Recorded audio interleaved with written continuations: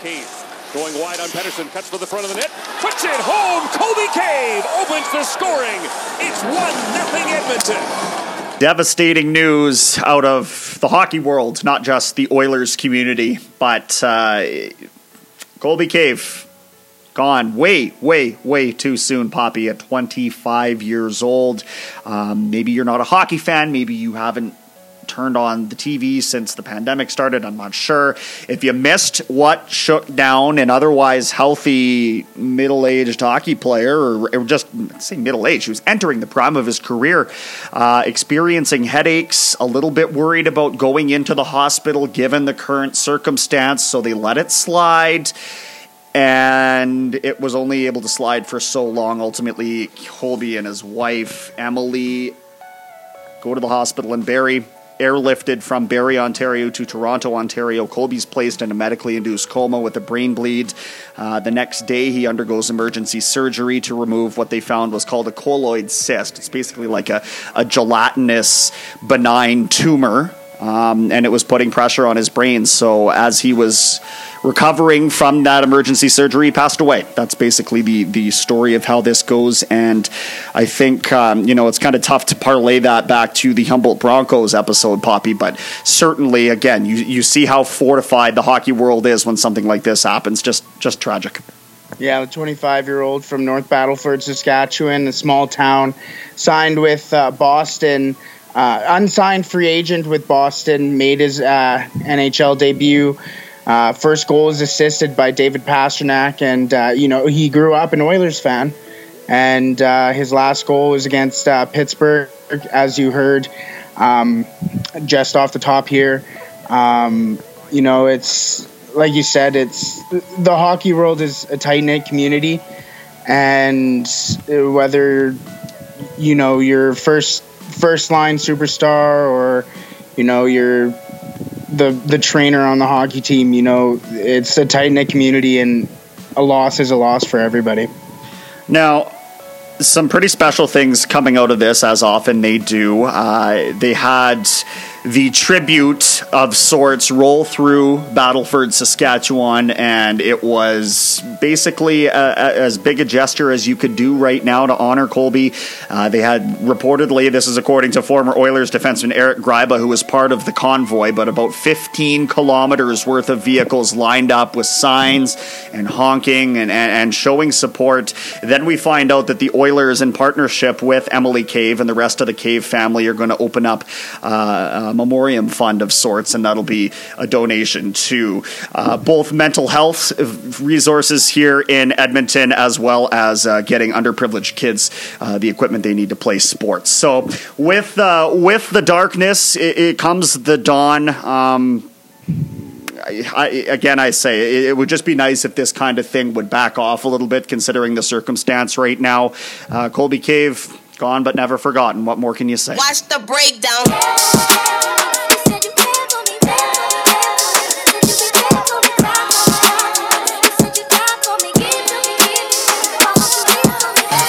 Tougher and tougher to lighten the mood on these podcasts. We're into episode 7 now, so we took our best shot at it. We called the funniest guy we knew, Adam Blank, and that's going to be the meat and potatoes of this episode. But good God, I mean, between the bus accidents anniversary and COVID and now, again, just an absolute slap across the face from the hockey world once more with the death of Colby Cave. Like, I don't know. What do we do, Brett? What do we do to laugh? What do we do?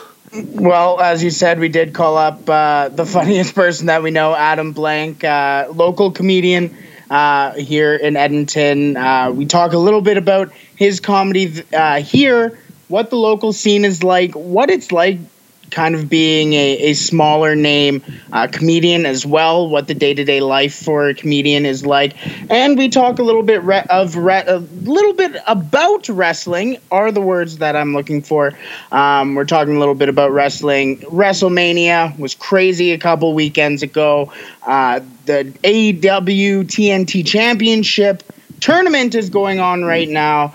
And just talking to somebody, as he says, as he deems himself one of the biggest wrestling fans there is. That's the biggest thing in his life other than comedy. And in this interview, you definitely hear it. in about 15 seconds, you can understand exactly where he's at in terms of wrestling knowledge. So that's coming up a little bit later on. And we're going to discuss, because like only Dana White can. Like only Dana White can, in the face of the entire world being shut down. Do you think he's going to call off his fight promotion? Nah, I don't think so. He said, I'll sooner buy a private island, so we'll delve a little bit into that and what ultimately ended up falling through. But first, as we're starting to pick up a little traction here on the Breakdown Pod, and we'd better issue a tip of the cap to you, the loyal listener, and say thank you, because our numbers are steadily climbing and you're a big part of that. And so are some of these funny little segments that we're going to unleash over the course of the next few shows, as we did last show. But here for episode 7, we're going to dip into a bit of a classic, and we're going to draw on some inspiration here from Whose Line Is It Anyways? We got a game called Scenarios. So what's the scenario? And I'll let you explain it. Yeah, so scenarios, we're going to be playing out a little bit of, as the title insinuates, a scenario. So we have a couple of scenarios for each other that we are going to explain to the other, and the other is going to have to try and carry out a scene with what we're given in the scenario. The other person will lead the other person into the scene with a little bit of a line that they will feed to them, and hope the other will take away. So, Esco. Yeah, when done right, it should all sound something exactly like this. Okay, let's break it down in 3, 2, 1. All right, so I'll start. And we're going to have to help each other a little bit here. It's not a competition. We're here to make you laugh. But we're going to need to be able to riff. So, you, my friend, in the inaugural episode of Charades, or Scenarios as we're calling it, you're at a grocery store as a patron, but you're policing social distancing rules. I'll start. Excuse me, sir. I'm just going to shimmy on past you here, and I'm going to grab a box of... Oh, what are you doing? You're way too close. 6 feet. 6 feet, man. What do you mean? You're just going to... I haven't had a symptom yet. It doesn't matter. I'm just trying... I just want my no-name brand granola bars. Oh, my goodness. And did you just come out of the bathroom? Is that where you just came out of? Yeah, my hands are still wet. I washed them. See? Here. Oh, get that out of my face. What are you doing? I gotta get my mask now. Why weren't you already wearing one? Because I just washed my hands. I just got out of the bathroom. I saw you in the bathroom. Listen, man, all I'm trying to do here is get a pack of granola bars. I wish the best to you. Have a great day. This is the chip aisle. Let's see. Yikes.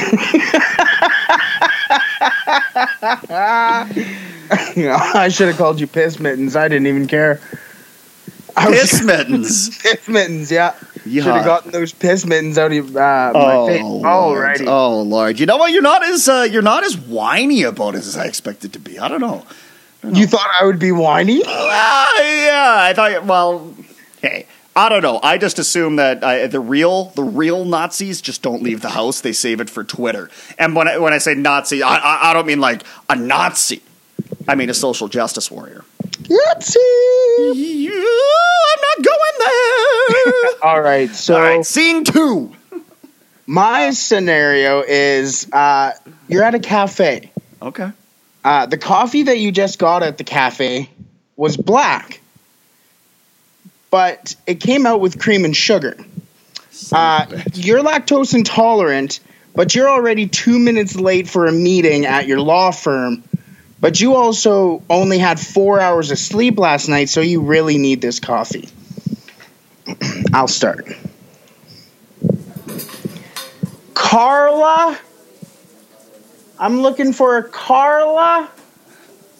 Anybody? No, maybe you're thinking of Carl. I'm right over here. Yeah, that's the black venti. Yeah, whatever, man. Here you go. Thank you. I'm just gonna take a nice big sip of this here. And what the? This isn't black. I'm looking for the bitterness I need to spark my system, and here I have cream, sir. And I, Carl, ask you, with the limited time I have, to pour me a black coffee right now. Sir, your name is Carl. I'm not Carl. You wrote my name on the cup. Just dump that, Sir, and give me black coffee. I'm on it. Do you I'm already see late. the line that's behind you here right now? Yeah, and I'm looking at how close everybody is. Perhaps you should have enacted more social distancing orders. It is unbelievable that you think that I am going to turn around and pour you another cup of coffee. Can your coworker then help me? I'm behind schedule. You're behind schedule. Why is that my problem? Listen. I would drink this. I would look you in the eyes, say fuck you, and I would turn out here my Carl ass, and I would go drink this coffee if I was not going to be a gassy lassie after consuming it. I am lactose intolerant, and that is why I demand from you one black coffee, and I will wait no more instances. Drink it. That was markedly better. That was markedly better. And you know what? I think that round of applause we just got there, I think that confirms all I needed to know. Ooh, you suck. We'll rattle off a couple more of these as we're inside of scenarios. And I know you haven't experienced this one personally yet, but this is quite humorous. Oh, God. Quite humorous. Brett, you're at the car dealership, and all you want is a routine oil change. I'll begin. All right, so it looks like we got you booked for a regular service here. Can I get you a courtesy ride back to work, or are you going to be okay just walking? You know what? Let's get in the car. You're inviting the service manager into your vehicle? I'm here to take your car in. Oh, you're not driving. Oh, no. This is your vehicle. I'm ready to upsell your ass on an air filter once we get to that part. Wait, hold on. Why? Why do we need an air filter? I thought this was just an oil change. Yeah, but yours is a little dirty. It looks here. I'll show you this one that definitely came out of your vehicle and not from behind the counter. And look at these. You might be breathing something similar to this in. And if we're here, I'll save you the time. I'm just going to punch this into the computer real quick. And we're looking at, on top of your oil change, an extra $149 for parts and another $120 for the hour of labor. So what do you think? This could impact your asthmatic ass. My marijuana filter is cleaner than that. Okay, so be it. I'll tell you what, we did the 199-point inspection, and it turns out that your muffler is exceeding standardized noise decibology What readings. are you talking about? I'm here to serve you. I just bought this car 3 days ago. And you're bringing it back for an oil change. Okay, you know what? Dennis, can you come over here? I'm just going to have you talk to Dennis. He's our service extraordinaire. I didn't buy the car from a dealership. I bought it from this weird guy down the street. It was a Saturn. It's like gray, as you can see, but it's freaking weird, man. Just change the oil. That's all I'm asking. All right, 10W30, it sounds like, okay, we have put 5W15 in. Here's your keys. I'm going to get your signature, and off you go. I'm just going to walk. Oh, buddy, you know what? When you buy a vehicle and you take it to the dealership, is that what happens? Is that actually what happens? 100. Well, it's not. They're very nice about it, okay? They're very, very nice. But I drive a Civic. My people at Honda have taken very good care of me every step of the way. But when I take my car in for what is a predetermined thing that they programmed. I didn't program that fucking car. I go in there, and every 6 months it knows that I need an oil change, and in all likelihood my tires rotated. Great. So my car's telling them that, but what they're telling me now is that the air that I'm breathing, the oil filter, the oil filter, we're going to give it a warn right now. Should probably Okay, yeah, we'll deal with that next time. Mm-hmm. Knowing car people, they just can't stop working on cars, so they probably just like start making up stuff. They're just like, gotta pull shit out of a car. Yeah, he comes out with like a fucking he's got like something absolutely crucial, like I don't know, it could be something humorous like a spark plug, right? But like I say, it's just, did that come out of my vehicle, or do you just have a prop that you show to everybody to convince them that their thing is marginally dirty? Anyway, last one here, and then we'll move into our chat with Adam Blank.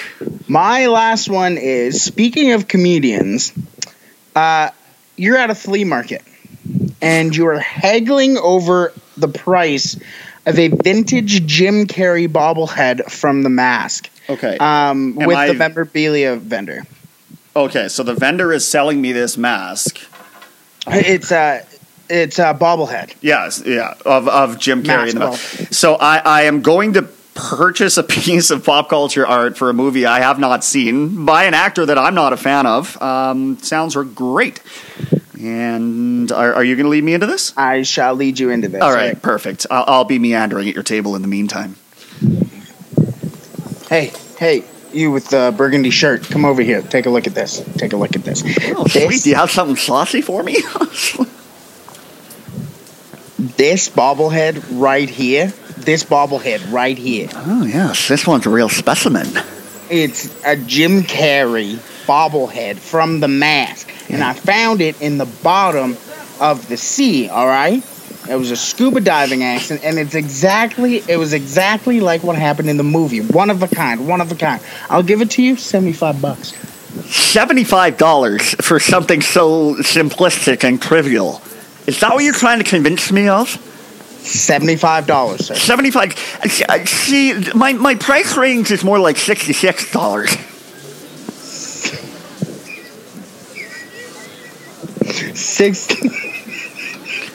I'm sold at 66. I'm serious.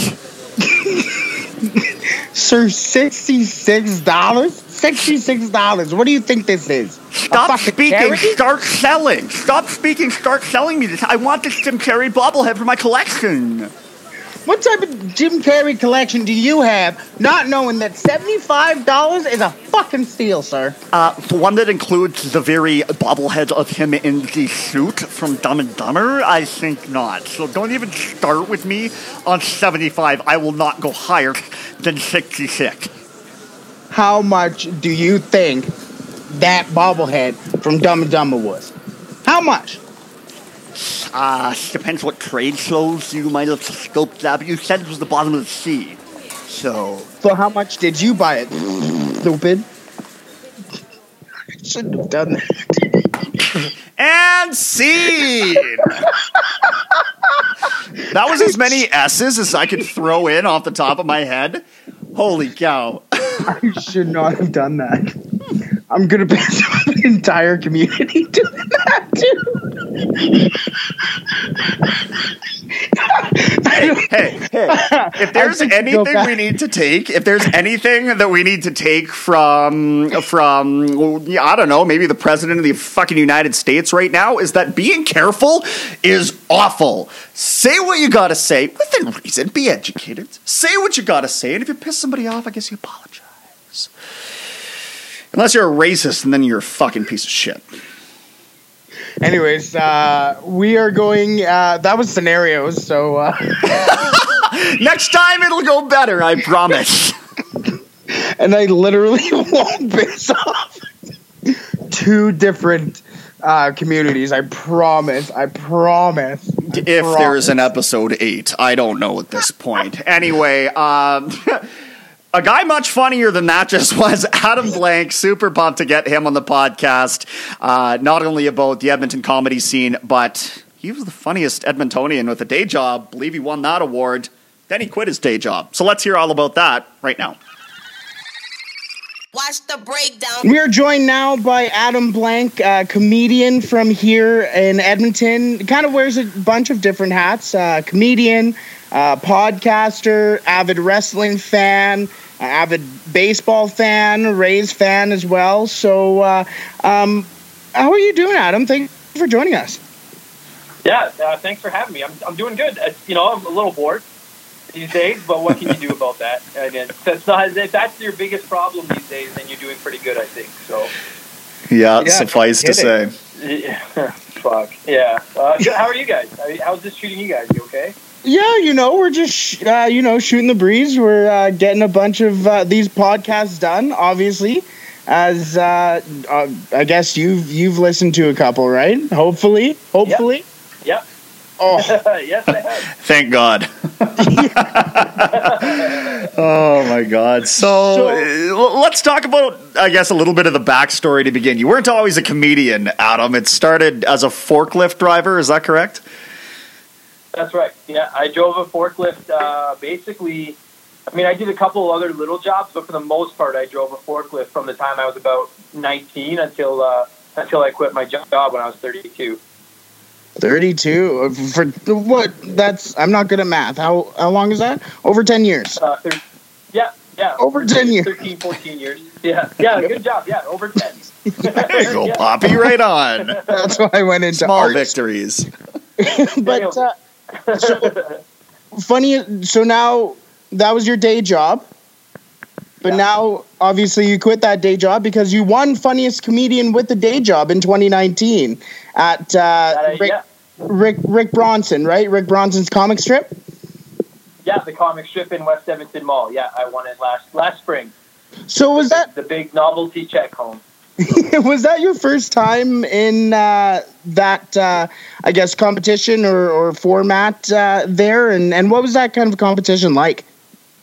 No, so it's actually, I was the runner-up 2 years in a row before I won it last year. So I was, a lot of people, like, I was pretty well the lock to finish second place last year because I had gotten second the 2 years prior. And so everyone just figured that's me. I'm going to be the runner-up, the bridesmaid, never the bride. And then I barely won it last year because there was some really good comics in it. And I'll tell you guys, like, the first year you do it, it is the most... Because it's funniest person with a day job. So at least half of the people that enter have never done stand-up. And then the other half are stand-ups that are also still kind of working at the same... Like, they're not touring pros or anything. Right. And, man, the first time you do it, it is the most nerve-wracking experience because, like, the manager of the club kind of pulls all the comedians aside every night of the contest and gives you the layout of the rules. Like, you got 6 minutes of time. And they basically warn you, like... I don't know if you guys, so when you're on stage as a comedian, you get a light. There's a bright red light that tells you how much time you have left. And so traditionally they give you the light. They give you the light when you have 1 minute left. And in this contest, they're like, we're going to light you with a minute left. We're going to light you again with 30 seconds left. And then if you go over that, we're just going to cut your mic and it costs you a bunch of points. And so when you're like a new comic, you're already stressed out because you're going on stage in front of a big group of people. You're going on stage in front of the management of this comedy club. And now you've got to worry about this light and your time and getting your time exact and trying to tell your funniest jokes. And, like, yeah, your first time through, that contest sucks. It sucks. Like, and that's not shitting on Rick Bronson's or the comic strip. It's just a very stressful situation for sure. But a great learning opportunity, I can only imagine, and right here in your backyard, right? Absolutely, yeah. And I will, like, yeah, you get both, do stuff like that. Like, I hate contests. I'll be honest with you guys. Like, I'm so happy that I won that contest last year because I officially am retiring from the contest circuit with my one championship because they're phenomenal for teaching you how to deal with the pressure and the nerves and stuff like that. But it really sucks. Like, it is so stressful going in. And then what they do, at least in that contest, is they draw the order during the show. So you never know when you're going up. Ooh. So if there's 10 comedians on your show, Terry Evans from K-Rock, he's the host, and he'll go up and be like, all right, your next competitor, and then he'll reach into a bucket, pull it out, and he'll be like, this guy is a paper editor, here's Dave Smith. And now you have to run up there and do your set, but you never know when you're going up. And yeah, you're thrown right into the deep end. It's a phenomenal learning experience. It hurts. So can I ask what does the triage area look like at that point in the back? Are like people, nervously pacing around or people throwing up? Like, what does that look like back there?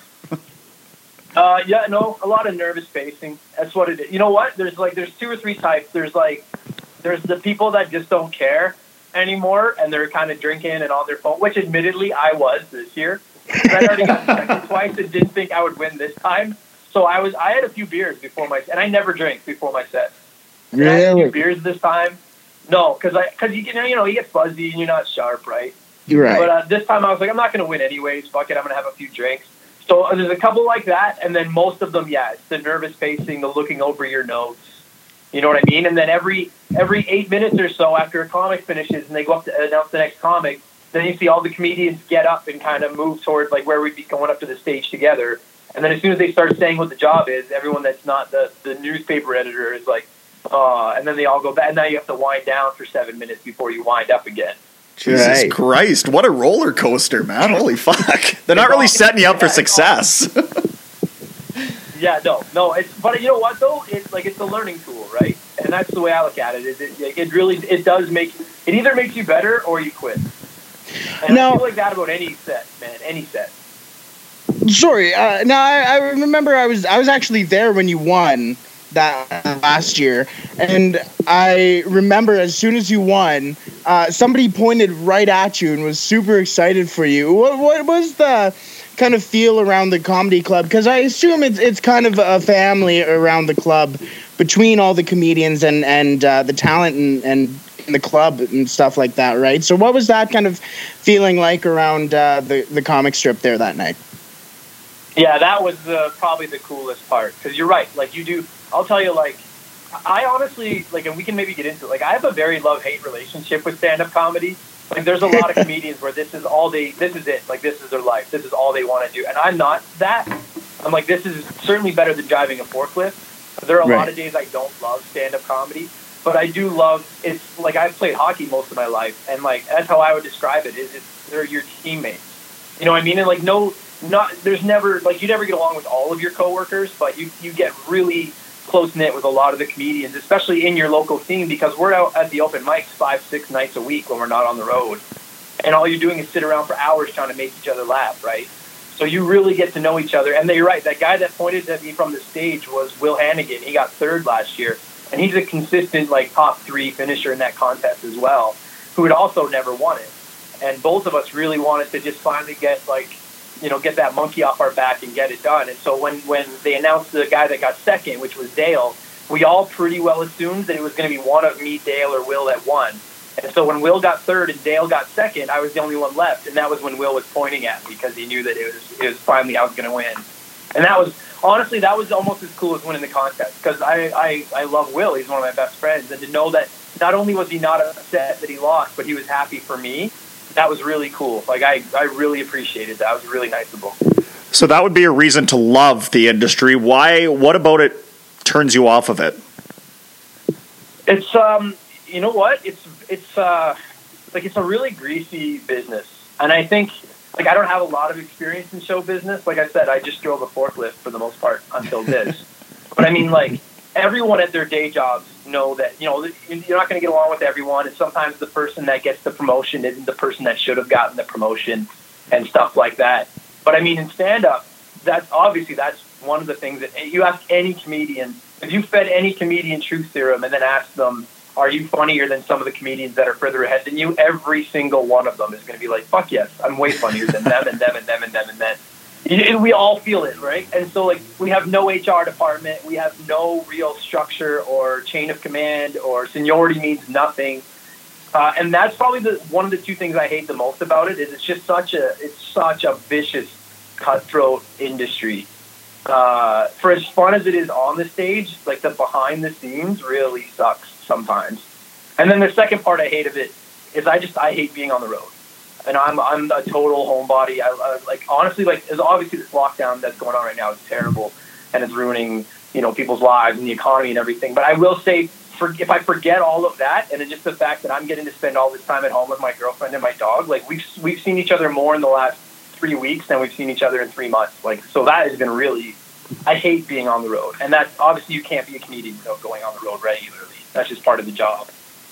Of course. Well, what is the life on the road for a comedian like you kind of look like? Obviously, when you're getting, like, the Netflix specials and the big specials, it's a little bit more luxurious, I'm sure. But when you're just starting off and doing the clubs,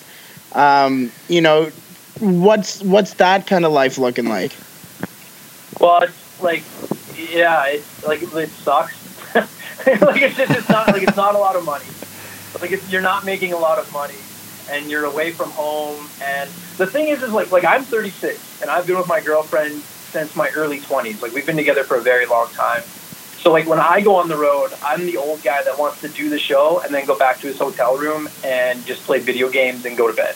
You know what I mean? Like I can imagine if you were in your mid 20s and you're a single guy or a single girl, and you go out, you do the show, and now you're the rock star because you were one of the comedians that were on the show, and everyone wants to drink with you. That would be awesome if you were young and single and you could stay up all night and do whatever. Like fuck yeah, give her. But I'm an old man. Like I want to do my set and get home to go to bed. You know what I mean? And so like when you're on the road, you literally like if you're at a club for a weekend, you do nothing all day. Like if I'm at a club for Thursday, Friday, Saturday, I get into town Thursday afternoon, do the show Thursday night. Now the time is completely mine until the show Friday night. Then the time's completely mine until Saturday night. And you think, well, that's awesome.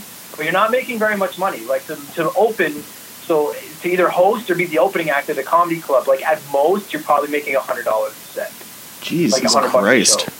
Yeah, and so they're paying for your accommodations most of the time. A lot of clubs own condos. Instead of renting hotel rooms every week, you just stay at a condo that the club owns. So your accommodations are covered, and sometimes they feed you a meal at the club for dinner. But obviously, like the rest of your food is on your own, and a lot of your transit costs are on your own and everything. So you're trying to budget. You're not trying to spend a lot of money. So it turns into a lot of just like I walk a ton when I'm on the road. I go for 2-3 hour walks and just listen to podcasts as much as I can because I go crazy just sitting in the condo. So everyone just sees it when you're on stage and you're having a good time, and you're having a beer and making everybody laugh. But there's 20 plus hours of doing absolutely nothing between shows.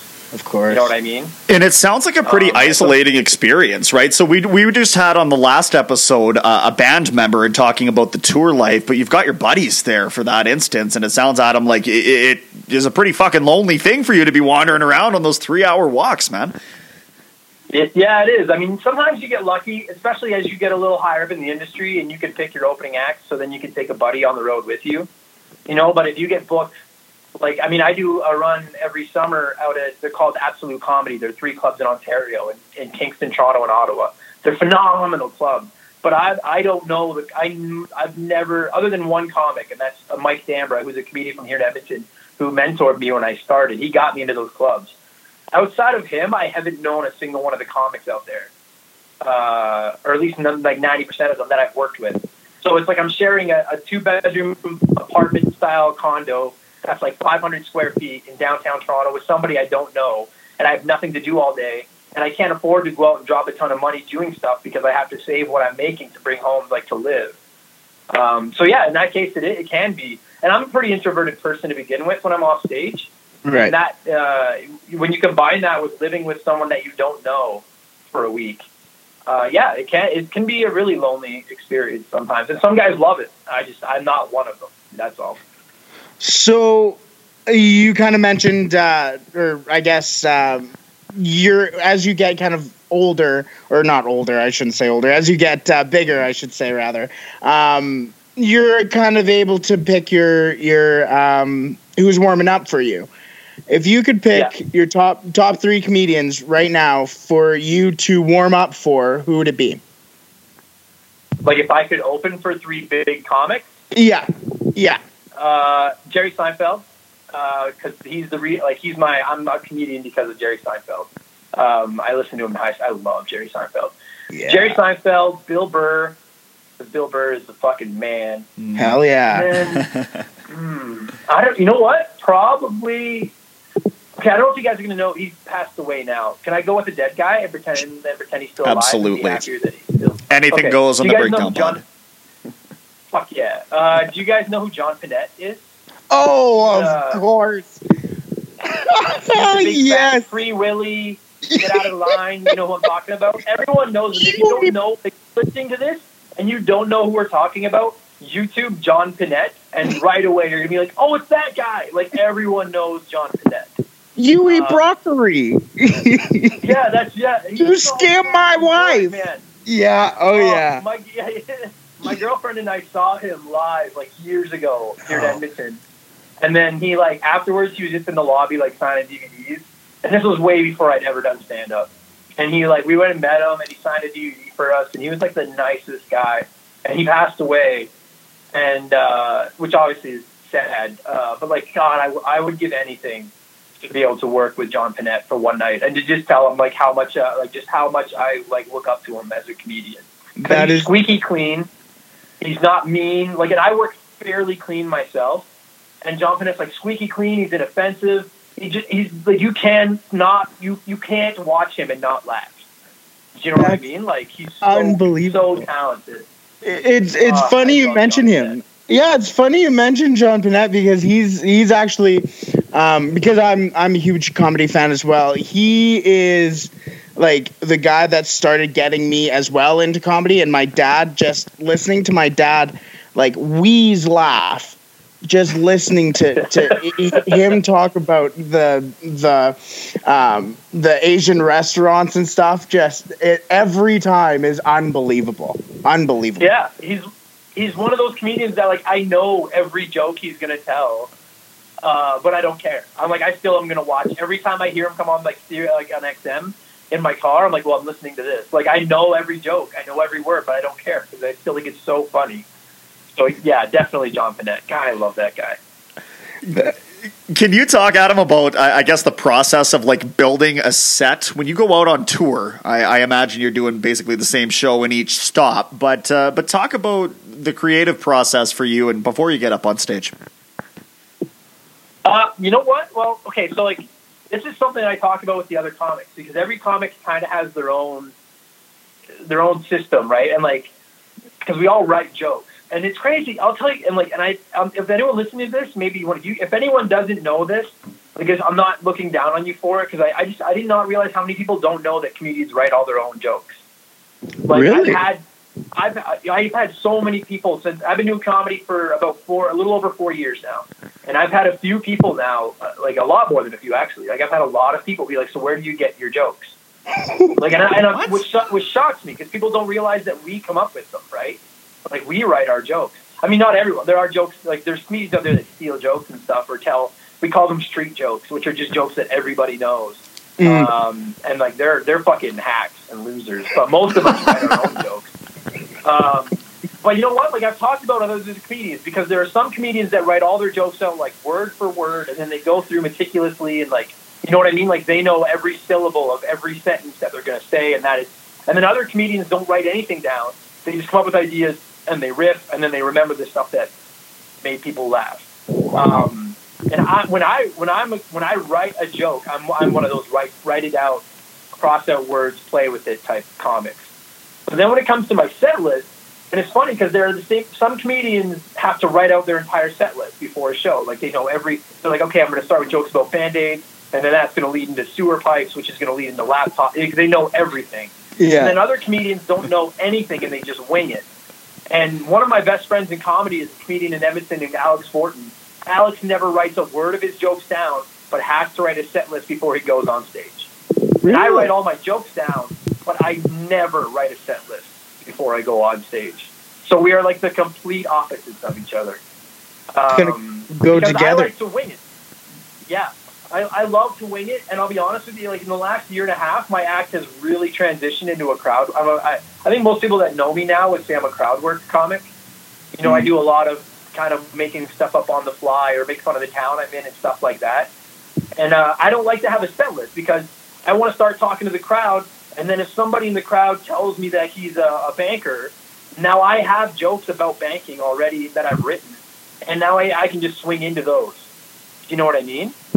Whereas someone that has a set list written out, it's very hard to just go into one of your jokes on the fly because you're supposed to go from this joke to this joke to this joke. Right. And neither one is wrong. It's all just it's a preference, right? It's totally just preference. Whatever. Yeah, and we even experience a similar thing in going through an interview. Like, we can write the questions in a linear order, but the conversation's going to go where it's going to go for us. And I'm even looking at this right now. Like, fuck, man, I want to find out about you working with Cowboy Cerrone. We've already talked 21 minutes, and we haven't even hit on wrestling, you know? Like, God damn it, Brett, where are we going next with this stuff?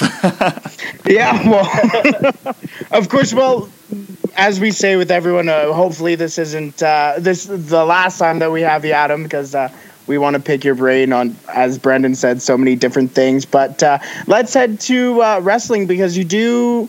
I know it's kind of on a little bit of a hiatus right now, but Wrestling with Wrestling, your podcast.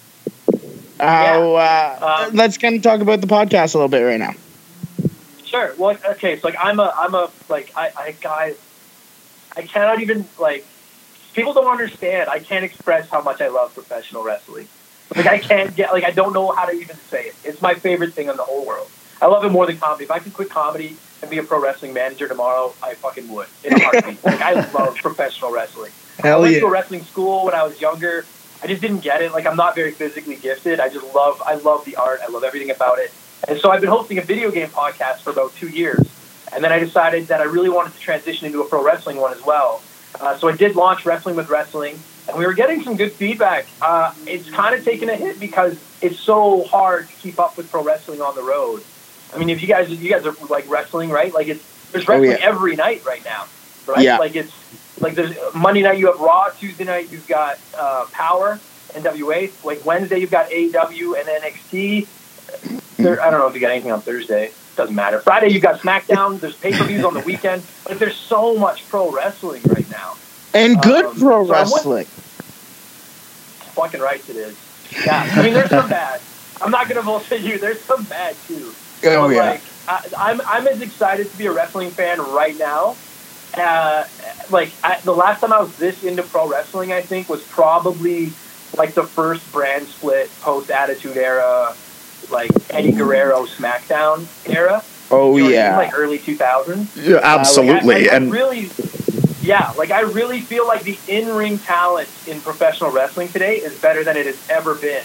I just think that, particularly in WWE, they're a little stifled by the creative process. Yeah, and I think you're going to hear that right across the board. But and I'll let you jump in here too, Brett. But what's interesting to me is watching Brody Lee now as Brody Lee on AEW and thinking back to what he was as Luke Harper in WWE, where he was this, mutant who was wearing a dirty, stained fucking shirt, and then you listen to his actual character, the character that he wants to portray, and he's a well-spoken son of a bitch that we had no idea about.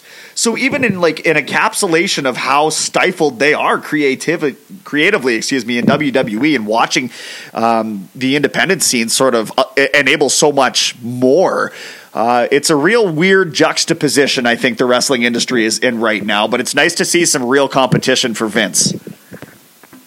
Oh, it's huge. AEW is like, I have one of my best friends is a big pro wrestling fan too, Brad, and he's not the biggest AEW fan, which whatever, like what you like, that's fine. So just to have something, like my thing is when I watch AEW, Brody Lee's such a great example. When I watch AEW, I'm like, this isn't the classic WWE formula. And I don't even know how to explain the WWE formula, but you guys, anyone that watches pro wrestling just knows it. And then you just know what it's not it. You know what I mean? Watching AEW for good and bad, I'm like, there's things here that's like, this isn't Vince McMahon telling them what to do. Brody Lee is such a phenomenal example, you guys. He's so fucking talented. And he's finally got the thumb off him. The same as Moxley. Like, I used to love Dean Ambrose. He was my favorite member of the Shield by a mile. But now you see what he's doing as Moxley, and you're like, what could some of these guys in WWE be doing if they could just get the shackles off and fucking be free for like a maniac? Moxley's an absolute maniac. And I think somebody else too that kind of falls into that is Lance Archer. I remember Vance Archer in WWE, and that was god awful. So bad. Yeah, so bad. And then he goes out on the indies and tears it up. Yeah, Murder Hawk, baby. Yeah, there's not one guy in AEW that I'm like, oh, I wish I could send them to WWE to see what WWE would do with them. But there are so many guys in WWE that I'm like, fuck, I wish you could leave tomorrow. Yeah. Go to AEW and just be you. Like, so many. So let's stick with WWE right now, or let's kind of go to WWE right now, as obviously the biggest show ever, WrestleMania, was this past Sunday, or not this past Sunday. It was a couple Sundays ago. It was a Sunday. But recent and enough. a Saturday. It was a Saturday and Sunday. How could I forget? It was too big for one night, you guys. There was nobody there. It was too big. So let's start with the obvious one, I guess. Let's just get it out of the way. The Fiend and Bray Wyatt and John Cena. What the hell was that? Yeah. Okay, you know what? Like, half of me is like, what the fuck did I just watch? And then the other half of me is like, you know what? At least they're trying something different. Because I am a fan of The Fiend. I'm a fan of Bray Wyatt.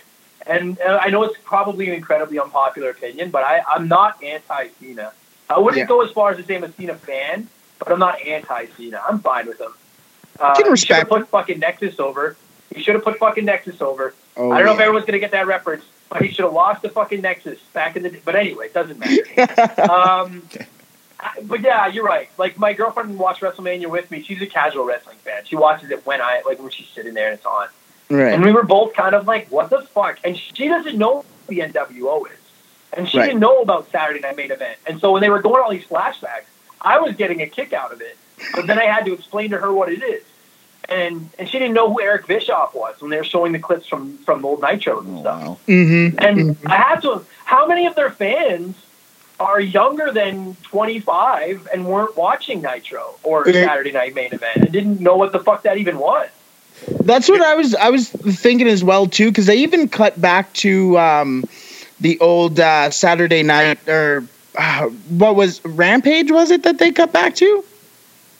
What was it that they cut back to? They had something. Sorry. They looked like Slam Masters and stuff. They had all kinds of like the vintage wrestling shit on there. Yeah, that was. I actually questioned myself to see if that was actually real, if that actually happened. So here's my issue with all of this. It seems like they're undecided because so much of their marketing and their branding and it looks like it's going to be geared towards quite literally little kids a lot of the steps of the way. And then you start hearing about things like that, like the main event, and I know that everybody's going to tune in, but so are a lot of casual fans, right? So it just seems like a weird place to have tried to splash in a blast of the past, and to me, it almost seems like because that's how AEW, is really branded their content is kind of a more raw style of wrestling. I despite what Vince has said, I believe that he's feeling the pressure, and to me, that's kind of a really good example of that showing a little bit, is that indecision.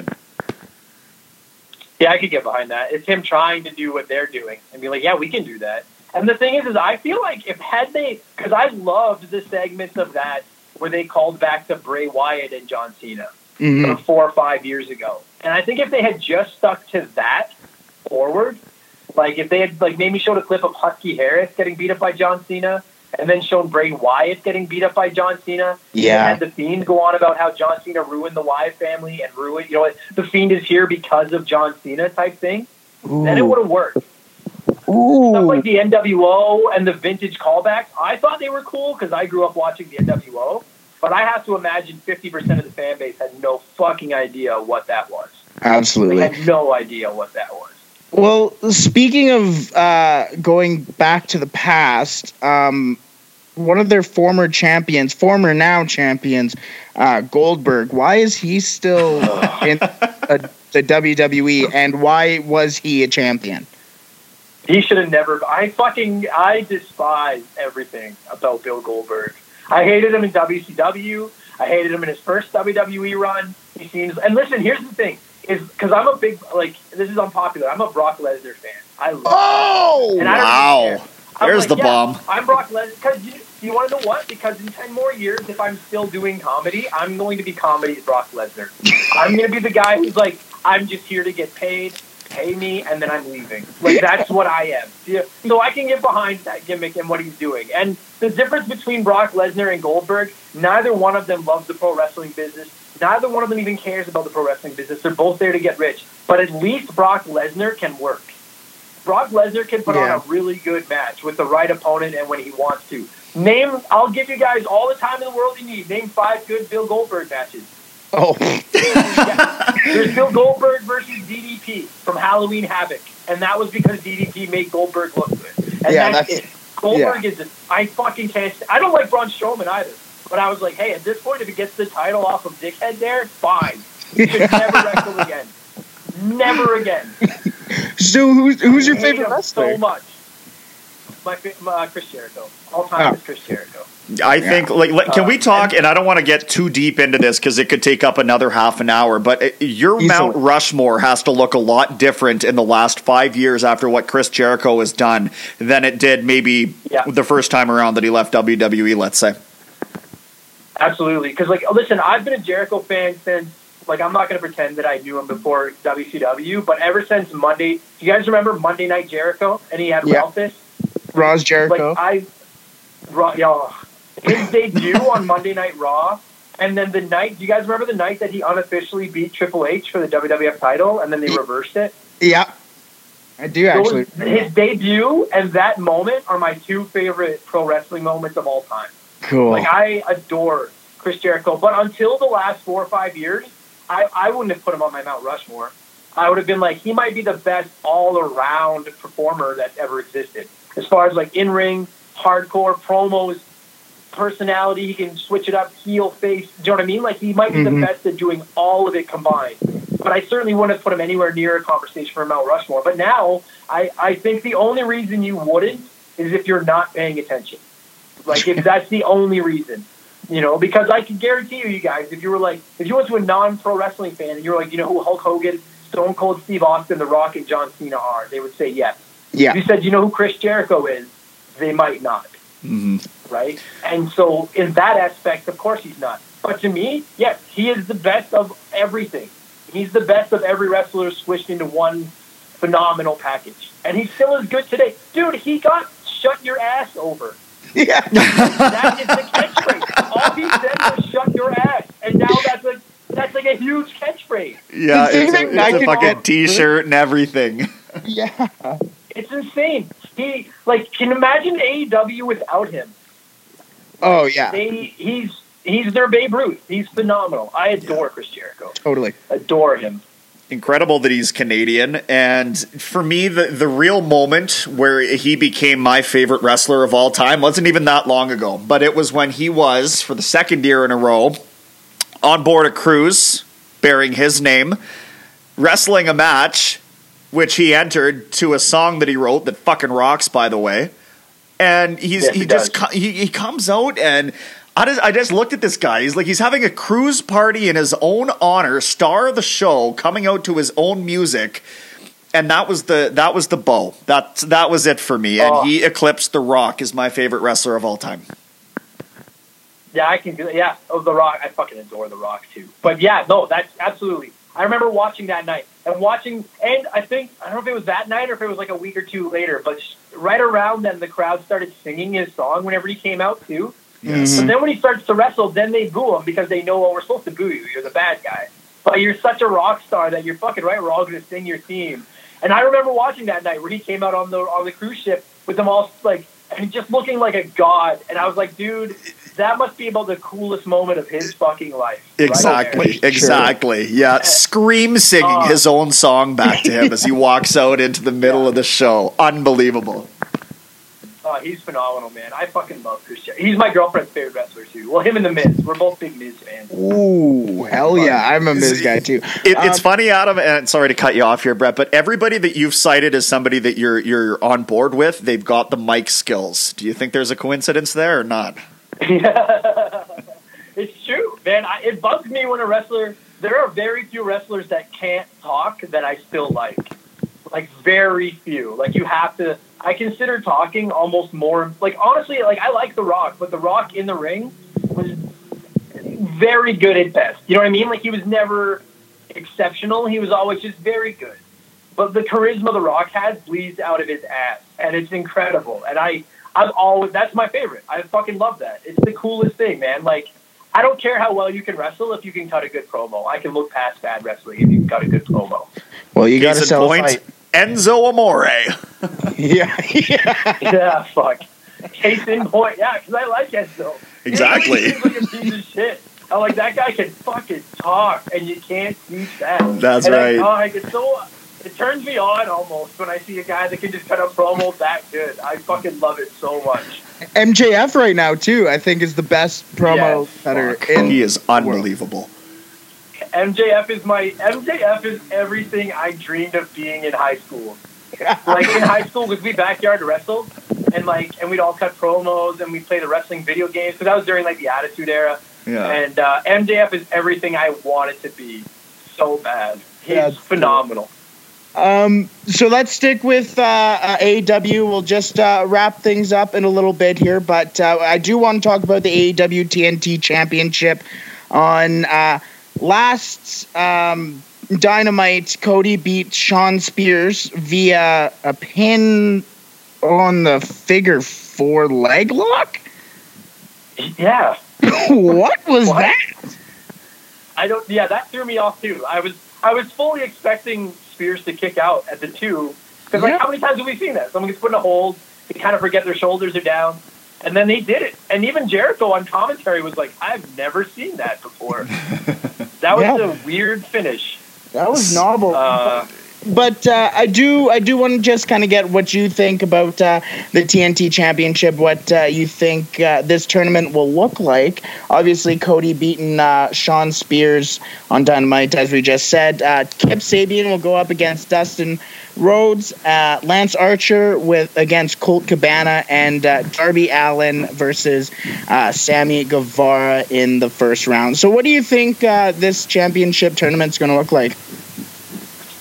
Well, okay, I was surprised Cody won, because to me, the obvious storyline is Lance Archer and Cody in the final. Of course. But AEW has been really good at avoiding the obvious, you know what I mean? And not actually giving it to us, so I didn't think they would. But then when Cody won, I'm like, fuck, maybe they... Because if it was me... Listen, and I've been saying this on Wrestling with Wrestling, I've been saying, they need a secondary title. So I'm all for this. I think the name is stupid, but they need a secondary title, no question. If it was up to me, Sammy Guevara would win this tournament, because I think Guevara is phenomenal. Mm-hmm. And he's such a little piece of shit. But right now, he's just Jericho's bitch. He needs something to make himself stand out, right? They've been lacking that for a while. Yeah, but now, I think personally, I think in the semis you get Cody and Guevara, and I think you get Dustin Rhodes and Lance Archer, and then I don't know, does Lance hurt Dustin to go to set up the final against Cody, and now he's put Dustin out? I don't that's what I think happens. That's exactly what I had paced together. Same idea, right? But is that too obvious? Is that to slap you across the face with what we all assume? Or because we're such, I'd like to at least pretend that we're kind of advanced wrestling fans. Is that who they're pandering to, or are they going to give you what they think that they should? Because I think that they know that we're the fans watching their product. And to me, you can sell Cody and Lance Archer without putting this title in there. On their next pay-per-view, they can do Cody versus Lance Archer, not have it be anything to do with this championship, and people will still care. And then you can use this championship to get somebody else over. I just that's why to me, I would give it to Sammy. I would give it to the winner of Sammy Guevara and Darby Allin. I just prefer Sammy because those two guys are two of your best young. As someone that had no idea who they were prior to AEW, I'm on board. I'm they're both really good, upper mid card guys. That to me is who this title should be for. Cody and Lance don't need it. I see, and I agree with you in the fact that I think they could sell the Archer Cody match, but I think what they might do is I think they'll have the winner of Darby Sammy beat Cody, and then have whoever wins that face Archer, and then have Archer be the champion. And then I think down the road, whoever beats Archer, who's this big, monstrous, you're not going to stop him guy, end up being end up getting over because they're able to take down this Goliath. Yeah, I could see that. And then they get Archer over off the top by letting him win this belt and dominate for a little while. Yeah, that could work. There's no way Cody wins this. If Lance makes the finals, he wins. I don't think they let Cody. Cody doesn't need it. Cody knows he doesn't need it. He's probably the most popular guy on the roster aside from Moxley. He doesn't need the belt. So yeah. What? Yeah. No, I'm excited the titles here. I hope it's like a TV championship where it's defended every week, considering it's named after the network. I'm assuming that's what they're gonna fucking do. True. But I'm so happy for them to have another title because there's so many guys just wrestling aimlessly right now, and I'm glad they're bringing another championship into the fold for sure. And tournaments are always awesome. Of course. Not like the Brawl for All, which I just watched on the dark side of the ring. But we want to wrap everything up with a little bit of a bow here. Just quickly, we want to talk about, I know you went down to Tampa Bay a couple years ago, a year ago, to go watch your Tampa Bay Rays play on opening day. Yeah, it was a couple years ago, and yeah, my girlfriend's a die-hard Blue Jays fan, and I'm a semi-hard. That doesn't sound right. I'm like an almost die-hard Rays. Like I love baseball. I'm a pretty big Rays fan. So yeah, we went down to catch the Rays Jays series in Tampa because tickets there are worth nothing because nobody goes. Like nobody fucking goes. So what is the Trop like in person?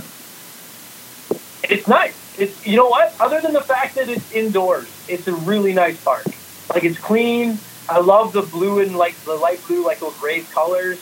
It's weird because it's under a giant like concrete colored tarp. Oh, gross. But it rains like 200 days a year there, right? So they have to cover it. If it was outside, it would be a beautiful park. Cool. But it was still fun, and you can sit anywhere because like no one goes. Like we had a fucking great time, dude. The first night we were there, we sat right behind home plate, and Jose Batista, who I fucking despise Batista. Batista struck out 5 times. And what? I heckled so hard. And at the end of the night, the security guy came up to me, and we have pictures of me with the security guy. And the guy's like, "Man, you didn't swear. That was perfect." He's like, "I never once had to come up here." I heckled him so much, and there's no way he didn't hear me because you could hear me. You could hear the players talking because there's no one in the park, so there's no way he can't hear me. And on his third strikeout, I was yelling like, "Hat trick, Jose!" On the fourth strikeout, I was like, "Do yourself a booster juice, Joey Bad. You'll be all right." Strikeout, I was like, "Give him a base." I was like, "At 5, I think they just give you one, Joey. Take your base." He's walking right toward us, going back to his dugout. And I was like crying. It was the best day of my life. That is unbelievable. Well, Adam, we want to thank you. I think it's been like 45 minutes. This has been a long interview, but we really appreciate this conversation and hopefully not the last time you join us. Absolutely. Anytime you guys want. Thank you so much for having me. Watch the breakdown. So from one form of overly masculine entertainment to another, we're going to talk about Dana White's ridiculousness, but we're going to talk about the idea the UFC 249 was going to be held at a third-party venue because the MLB has been talking about this. The NHL is certainly considering it, and there's some merit, in my opinion, to that idea. Of course, North Dakota has zero population density whatsoever, so you're not going to hold it in Brooklyn, for example, where it was originally scheduled, because that's the epicenter in the entire world right now. But maybe a place like North Dakota for hockey, basketball, etc., etc. Okay, understood. But that wasn't good enough for Dana White, was it? Nope. It was not. Dana White plays by Dana White's own rules. So for UFC 249, it all starts to break down. The headline was going to be Khabib Nurmagomedov. I can never say that. Can you say Tony Ferguson? That's the Tony? Guy. Okay, you set me up. You set me up for it. Okay. It was. And now, fighting out of the blue corner. Standing 5 feet 8 inches tall. I don't know how. I didn't need his stats. I just wanted to go. What's his name again? Tony what? Ferguson. Okay, I got this. I got this. Don't worry, I got this. Ooh, baby, you got me. Hopefully, at some point during this episode. Tony Ferguson. So this fight had been scheduled 3 previous times, if you can believe it. So now, what ended up happening, just the Cole's Notes breakdown of this, is Khabib, or Habib, however you want to pronounce that, it's Russian, Does it fucking matter anyway? So Khabib goes back to Russia because of the pandemic, and now the borders are closed. So, oh shit, even if we wanted to have this fight, I can't leave my home country. Guess what? He didn't want to. So now Ferguson's calling him out and saying, you're ducking me, we've tried this X amount of times. All the while, in behind the scenes, Dana White's trying to find a venue.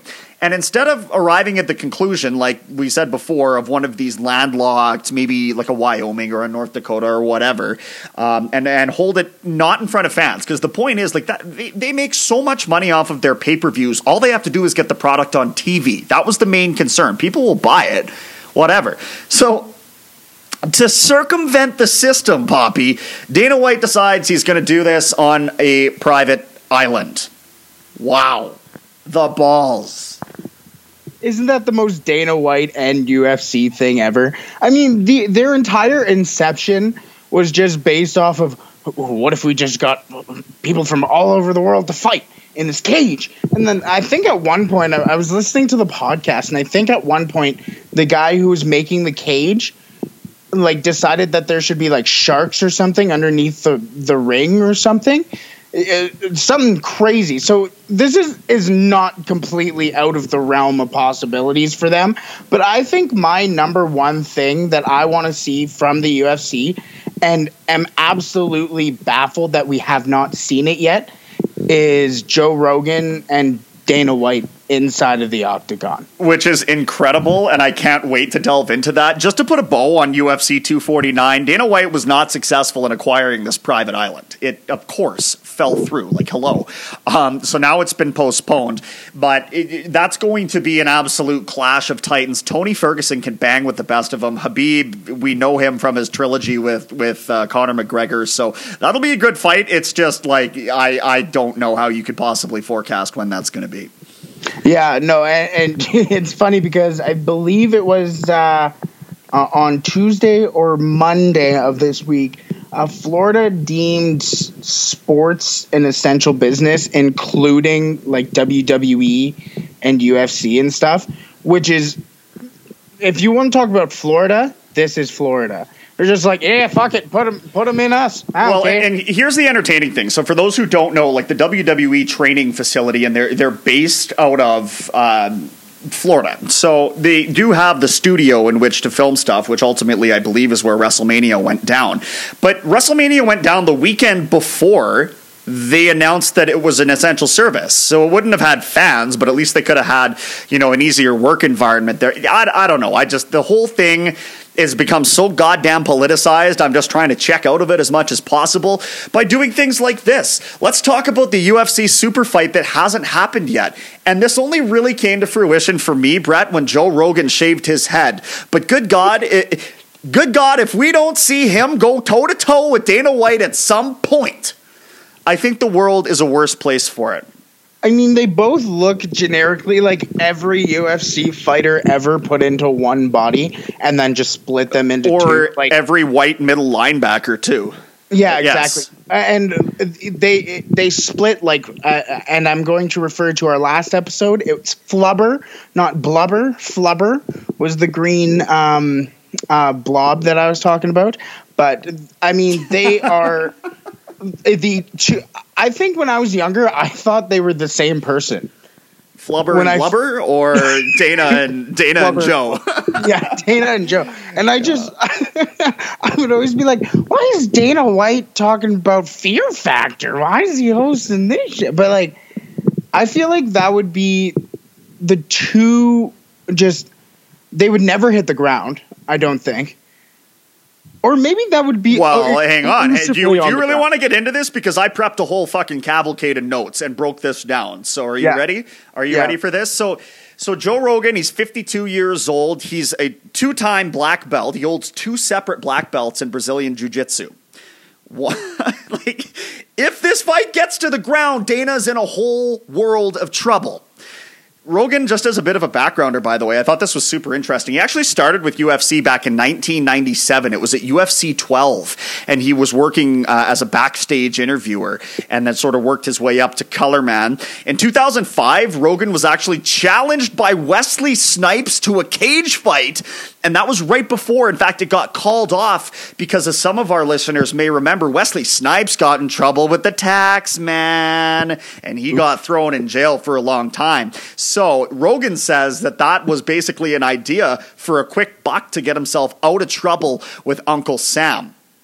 But yeah, so Rogan did, in 1996, so the year before he jumped on UFC, Joe Rogan did start training under Eddie Bravo, who's one of the more renowned black belt or Brazilian Jiu-Jitsu, practitioners. He's got his own, what do you call it? I guess it's a dojo still. Dojo. I believe it's dojo. But you work your way up to be able to award these belts. I'm sure anybody who's taken martial arts is probably laughing at this half-baked explanation. But with Eddie Bravo, he's got a black belt with no gi, and then a guy by the name of Jean-Jacques Machado in the gi'd portion of BJJ. So if this fight gets to the ground, Joe Rogan is absolutely going to take it down. What do you think about that? But Dana White also has a background in, I believe it's kickboxing. Regular boxing. This is a crazy other part of the story. So White checks in at about 5'10", 209, right? He's a muscle hamster, as you sort of alluded to. He's Irish, so he's got the fighting in him. And he did start boxing at age 17 before coaching something called boxercise. I assume that to be the same as jazzercise. Boxercise? I don't really associate that with something that Dana White would necessarily be doing, but okay. Glorified Zumba. Yeah, or Taibo is what I was thinking, but that's kickboxing. Anyway, like the stuff that you see old people doing in the mall. That's Tai Chi. Oh, yeah, that's loosening up them joints, as far as I know. I don't know. The craziest thing happened when I was working in a mall. They were doing that stuff, and one of them pulled out swords and started smacking them against our like closed metal doors, and I was opening, and I was like, "What the fuck is going on here?" Like, it was unbelievable. Excuse me, Sonny, I'm just looking to get a jersey. Roger Clemens Blue Jays jersey. Sir, Roger Clemens hasn't played in Toronto in 20 years, and even if, he was kind of on steroids and stuff. No. Anyway, this is a complete sidebar. I could see Dana White doing that type of stuff, though. Getting, and actually, in fact, Joe Rogan probably too. They're probably in the same class. That's the thing. So White's a couple years younger. I mentioned how he's built. He did box, but here's what really gets me: is apparently he reportedly owed money to infamous mobster Whitey Bulger. Like we're not talking like low-level street crime. No, we're talking Whitey Bulger was like second in charge of the mob in the Massachusetts area where White's from. So apparently it was about $2,500. So the story goes, and White was like, yeah, okay. So you're starting to see where the machismo aspect of this comes in. Nobody's telling a fucking mob boss, I don't have your money right now. Okay, so what happens is Whitey comes to collect for like the upteenth time and told Dana, like, I'm coming for you right now. Apparently Dana skipped town. He bought a plane ticket from Massachusetts to Vegas, and he's been there pretty well ever since. But you see where it's like, okay, all right, so Rogan's got the background. Rogan calls the fights, so you understand that he understands so much of what goes on and the structure behind why you're doing what you're doing in the cage. But he's also both guys look like they're equally in shape. I don't know if Dana's as into pot as Joe is. Maybe that factors in. Maybe Joe's stamina isn't quite there. Maybe Dana White's tenacity, ferocity, and unwillingness to accept no for an answer has him come out on top. That's not where my money's going, but I'll play devil's advocate. I would probably say that. So the thing about Rogan is, like you said, he has that background and the obvious knowledge of the sport.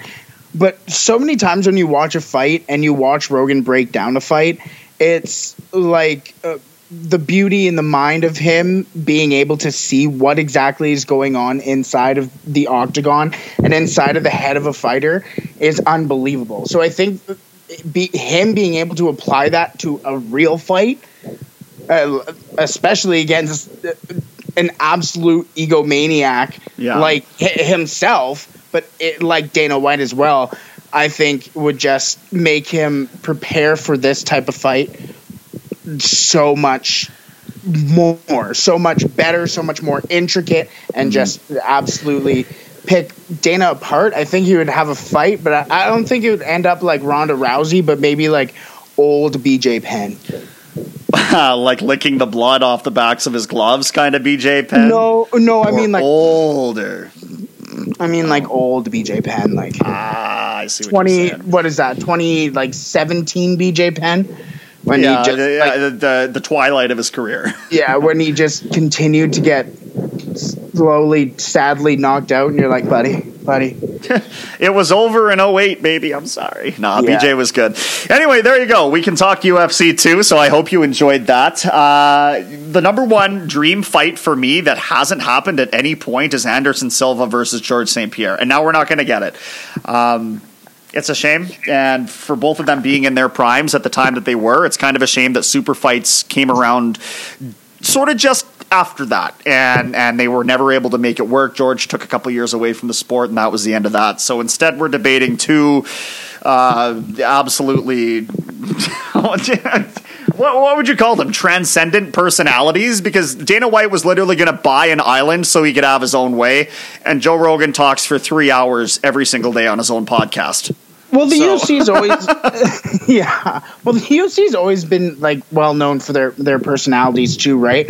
And I think the Liddell and Ortiz fight, it obviously was the first super fight, but I think after that, people were just like, now what? And I think after that, UFC with George St. Pierre, with Anderson Silva, with like guys like Frank Mir, Minotauro Nogueira, even Brock Lesnar. You got to give Brock some credit, of course. They were able to make stars out of themselves by what they were able to do in the octagon. But for me, my dream fight. I think I really like Anderson Silva and GSP, but I think GSP will be in mine as well. But I'm going to go with GSP against. I want to see McGregor. I think that would be cool. That'd be wild. But again, stylistically, McGregor as a striker, I think, would kick the shit out of George St. Pierre. And that's no disrespect to George. But George's success, in my opinion, came from his wrestling ability. If he can get Conor to the ground, it's no question. But Conor can bang. Look at all the super fight losses Conor's suffered, right? Mm-hmm. He got choked out, or at least he tapped out with. Was that Nick Diaz? Diaz, yeah. Diaz. I almost called him Ortiz as well. Diaz. Habib, he tapped out as well. And who was the other one that I had? That was the other one that I had in my head.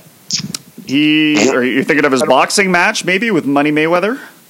No, but that was, I don't even want to talk about that. Anything to make $1. All right, well, I think we battled this show out for long enough, so we'll put a bow on episode 7 of the Breakdown Podcast. A couple more awesome ones in the chamber, but to find out about all of our great content, where do you go? Please go to our social medias. That's where you'll find everything. The Breakdown _pod is where you'll find us on social media. You can also find me on Instagram at TheRealHolden40. You can find Brendan at Brendan Escott. That's Brenden, Brendan with an E, on Instagram as well. And remember to share us as well. That is the only way that you're going to be able to get more content from us, and the only way that you're going to hear more from us as well. And we are so proud we are on Apple Podcasts and Spotify, so share those links with your friends, family, people that you see on the street but 6 feet between each other. Maybe yell. We just holler, because we don't need another grocery store incident. Hey, the Breakdown Podcast. Listen to it. Watch the breakdown. Care for me, I know you care for me, there for me. You said you'll be there for me, cry for me. You said you died for me, give to me. Why won't you live for me, care for me, I know you care for me, there for me. You said you'll be there for me, cry for me. You said you died for me, give to me. Why won't you live for me, care for me. I know you care for me, there for me. You said you'll be for me, cry for me.